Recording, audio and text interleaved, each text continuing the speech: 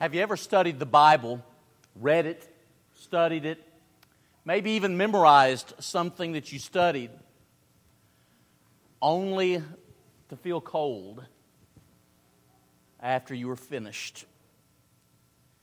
I think sometimes Bible reading remains cold because it is not warmed by the fire of meditation. And we don't typically talk a lot about meditating on God's Word in churches of Christ. I have to confess, for the life of me, I don't know why.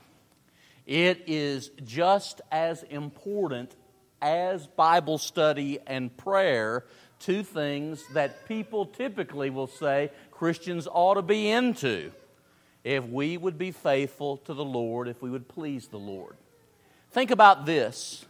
Those that thrive the most are often those who meditate the best on God and His Word.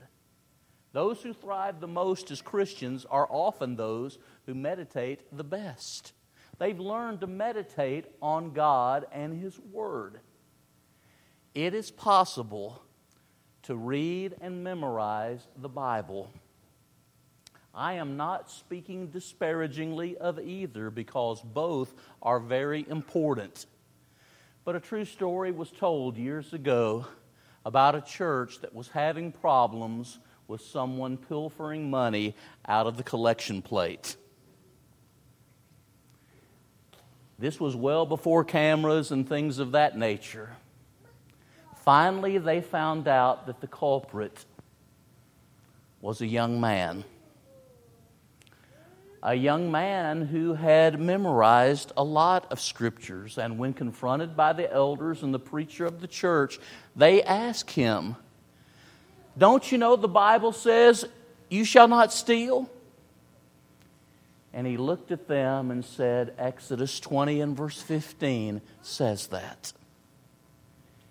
He had memorized a number of passages, but had really not learned to apply and meditate on God's Word. And that was the heart of the problem. When that occurs, 1 Corinthians 8, 1 and 2 is true. Knowledge puffs up, but love builds up. When we talk about Bible study, how we need to warm our hearts by the fires of meditation so it doesn't just become cold. Bible study is about learning God's truth, but it's more than that.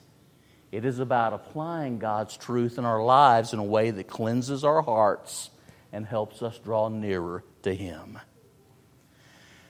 5 quick truths about Bible meditation and its value. 5 quick ones. Truth number 1, the meaning of biblical meditation. The meaning of biblical meditation. Biblically, meditation means to fill our hearts, our minds, and souls with God and His Word.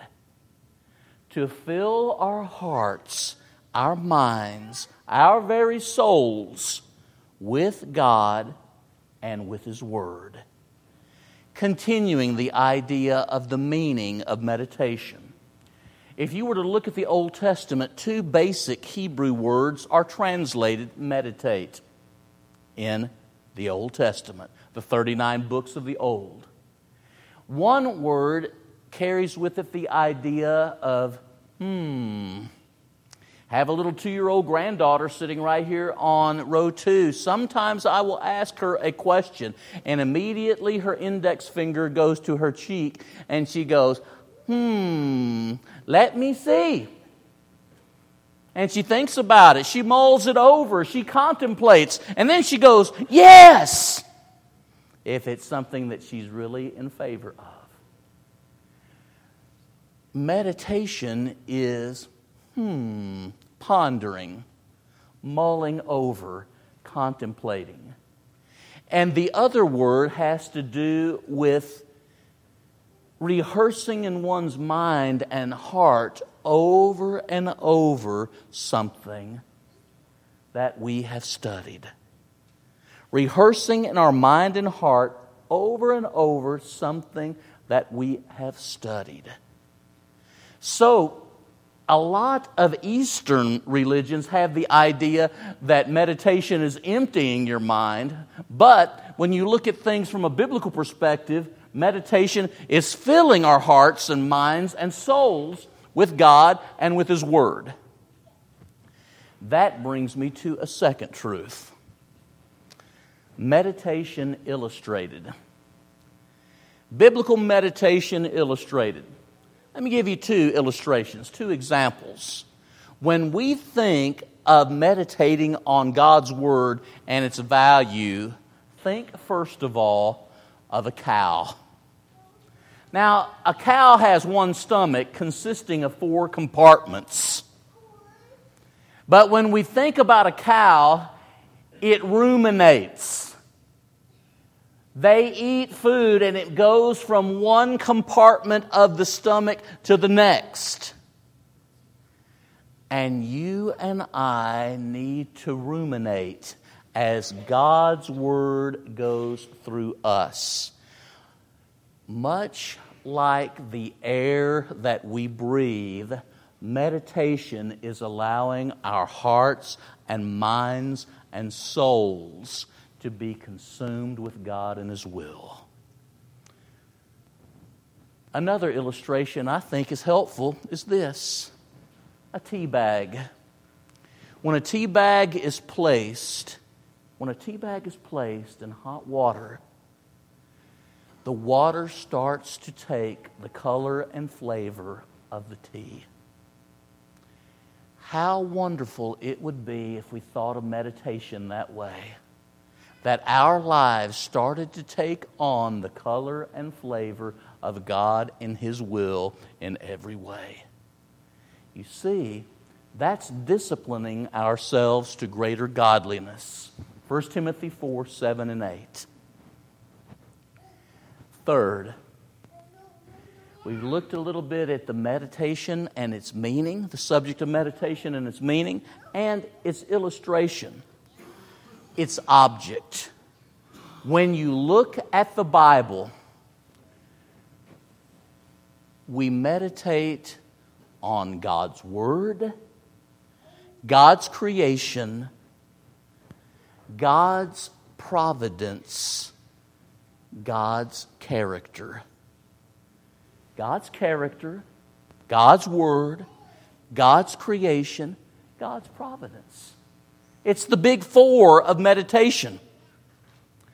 Ask yourself, how much time do I invest just meditating on God's creation and how awesome it is? Like the heavens declare the glory of God and the firmament shows His handiwork. Psalm 19:1. What is man that you're mindful of him? Psalm 8, verses 1 through 4. Meditating on God's Word. Open my eyes that I may behold wonderful things from your law. Psalm 119 and verse 18. Meditating on a passage like that. God's Word, God's creation, God's providence. How He provides and cares for us. God's character. Now, having looked a little bit at the meaning and illustrations and objects of our meditation, what we ought to be thinking about, who and what, let me move on to a fourth truth, some passages. One almost gets the idea when you talk about meditation sometimes in Christian circles that eyebrows are raised and we wonder whether or not it's biblical. It is as biblical as Bible study and prayer.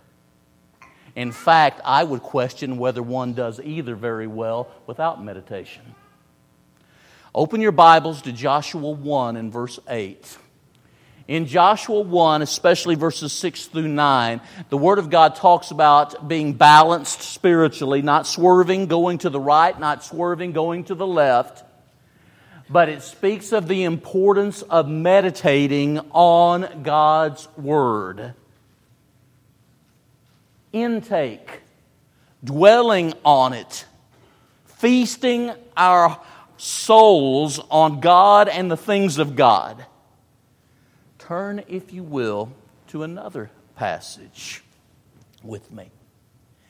You've got Joshua chapter 1. Turn to Psalm 1, 1 through 3. In this particular psalm, Psalm 1, the introduction to the whole book, you have the godly and the ungodly contrasted. The contrast couldn't be greater. But when you look at the opening verses of Psalm 1, those first 3 verses, the thing I want you to remember is this. What really is the marked contrast between the righteous and the unrighteous, the godly and the ungodly, is that the godly delights in the law of the Lord, and in His law he meditates day and night. I think if it was good enough for Joshua and for God's people, and if it's good enough to introduce the book of Psalms, it really ought to have a great place in our lives today. But if that were not enough, Psalm 119. Psalm 119 is the chapter of the Old Testament that speaks of the grandeur and beauty and power of God's Word more than any other chapter. 176 verses in Psalm 119, and virtually all of them talk about Scripture, God's Word in our lives. Adam, if I can impose on you, if you would stand with there at Psalm 119, and let me just get you to read a few passages, if you don't mind. Psalm 119, verse 15. Thank you, brother. Meditation. Look at verse 23. Princes also sit and speak against me, but your servant meditates on your statutes. Look at verse 27. Make me understand the way of your precepts, so I shall meditate on your wonderful works. Look at verse 48. My hands also I will lift up your commandments, which I love, and I will meditate on your statutes. If you can't get them all, just circle them. Verse 78. Let the proud be ashamed, for they treated me wrongfully with falsehood, but I will meditate on your precepts. Look at verse 98. 97.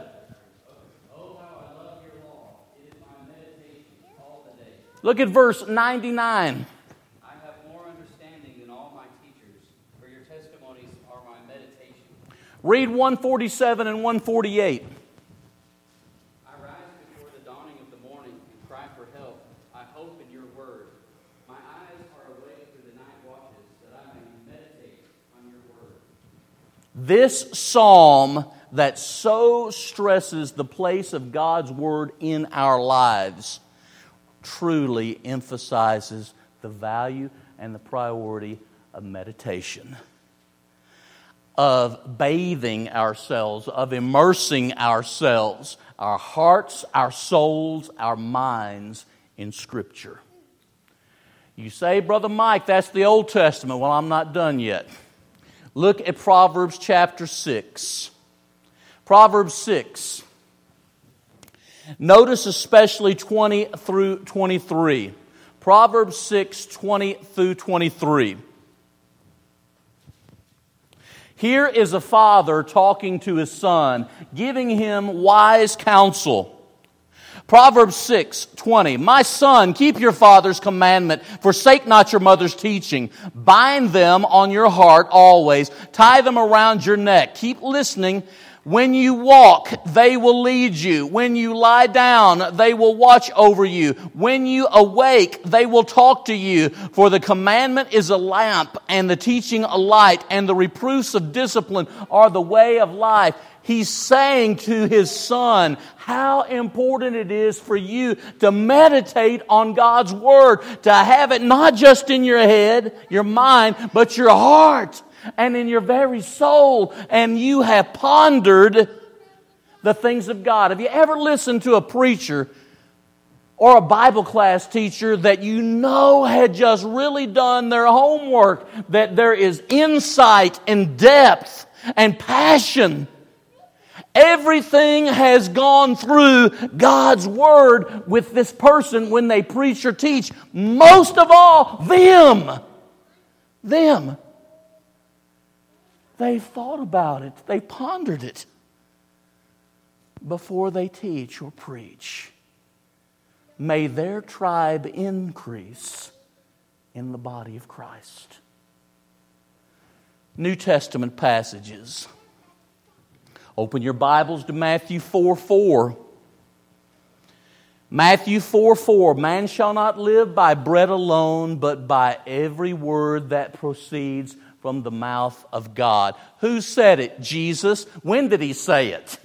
When being tempted by the devil. There was something about Jesus that I think we can connect with really well. He invested a lot of time in Scripture and He meditated thereon. And while we certainly may not be Jesus, we can relate to Him by the investment we make in Scripture and our meditation upon God and His will. That's something that can be passed on in families. And often isn't. Next. Open your Bibles to Colossians 3:16. And if there's any passage that is really clear as far as the New Testament is concerned about getting God's Word into you, and that means meditation, it includes meditation, it's Colossians 3:16. Let the Word of Christ dwell in you richly, with all wisdom, or in all wisdom. I would suggest strongly that involves contemplating, pondering the text and what it says about God and His will, His creation, His providence, His character. Let the Word of Christ dwell in you richly in all wisdom. Open your Bible to 1 Timothy 4:15. 1 Timothy 4:15.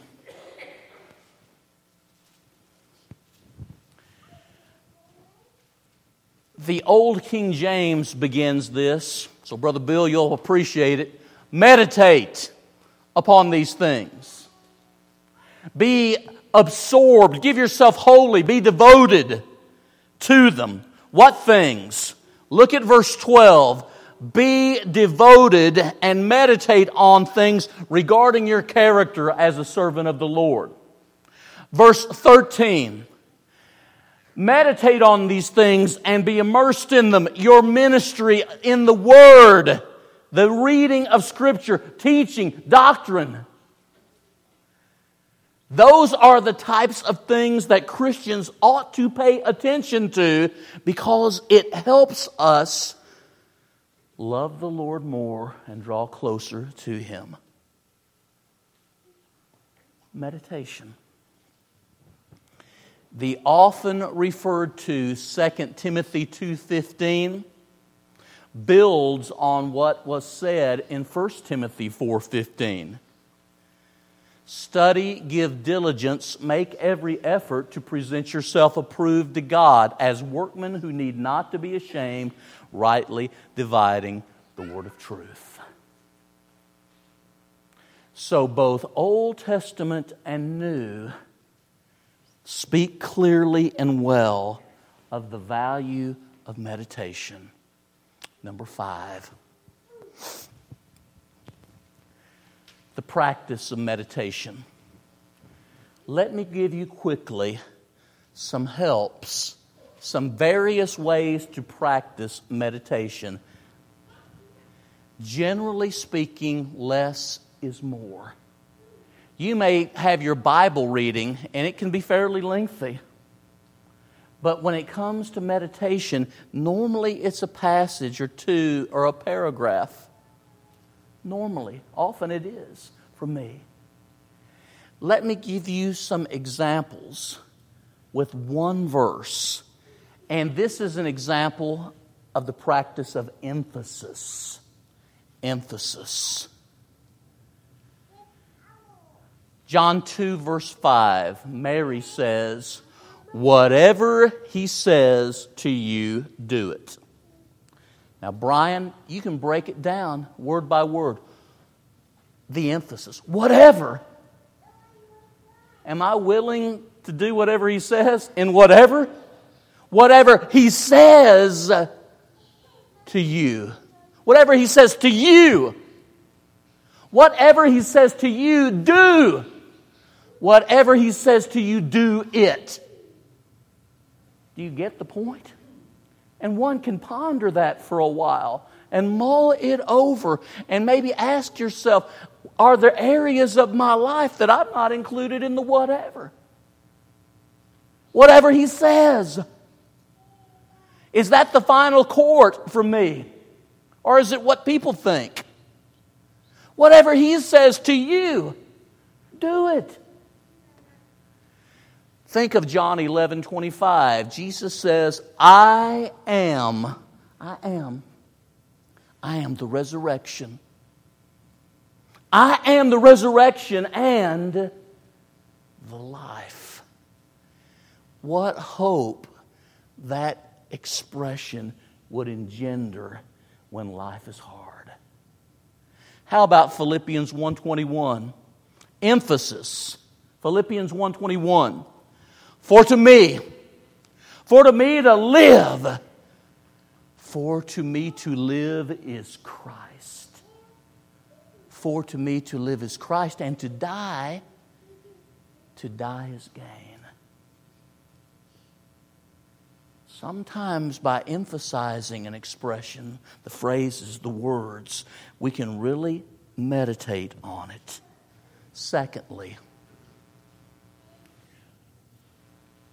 restate what you have studied, the verse or the passage, in your own words. Restate it in your own words. Write it down in your own words. A passage like Psalm 23 is so helpful in this regard. God, you are my shepherd. You lead me, you feed me, you protect me. You're all I want and provide all I really need. Write it down. Third,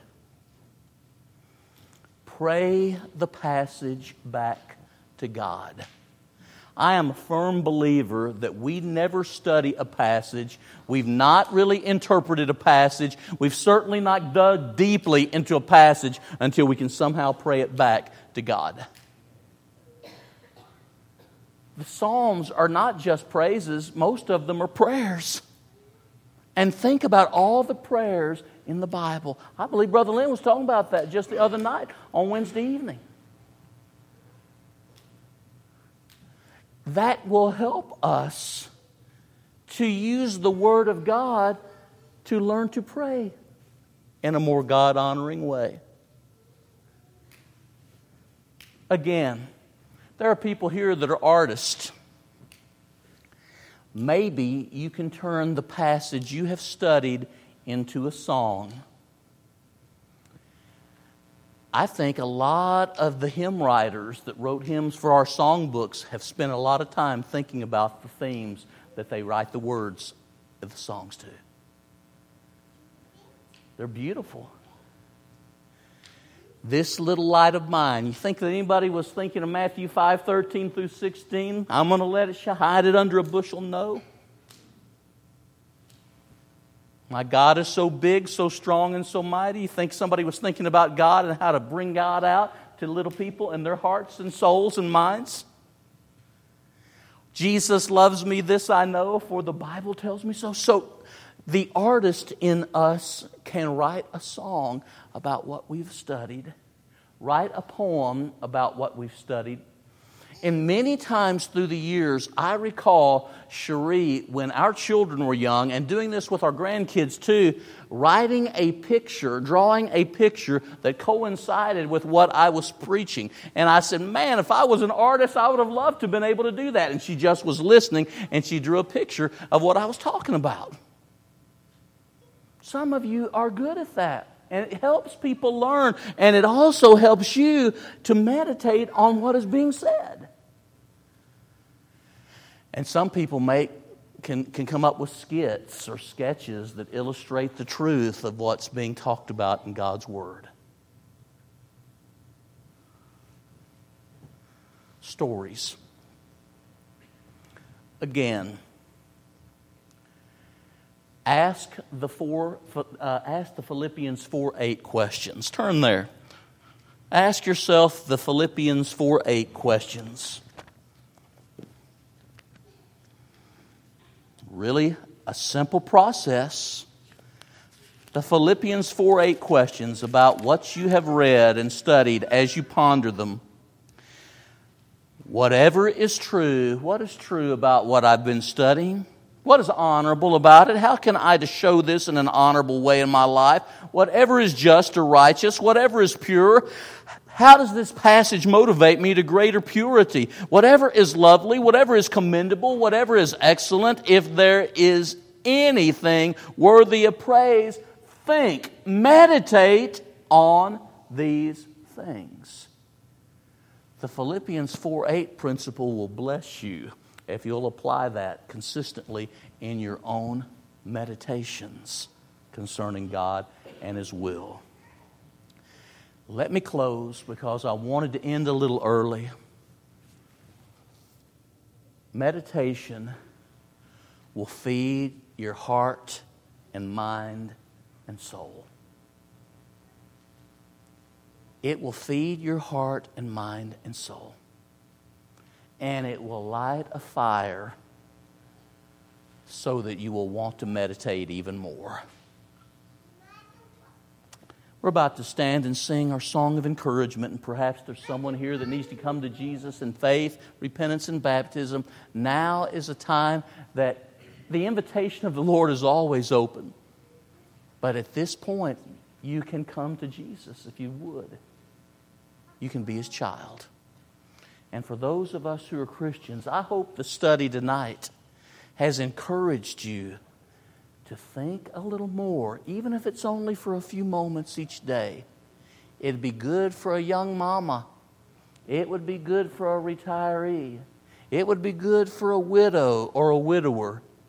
It would be good for anyone in any age to be like that tea bag and steep yourself in God's Word. To be like that cow and ruminate on what you've taken in. Let us stand and sing.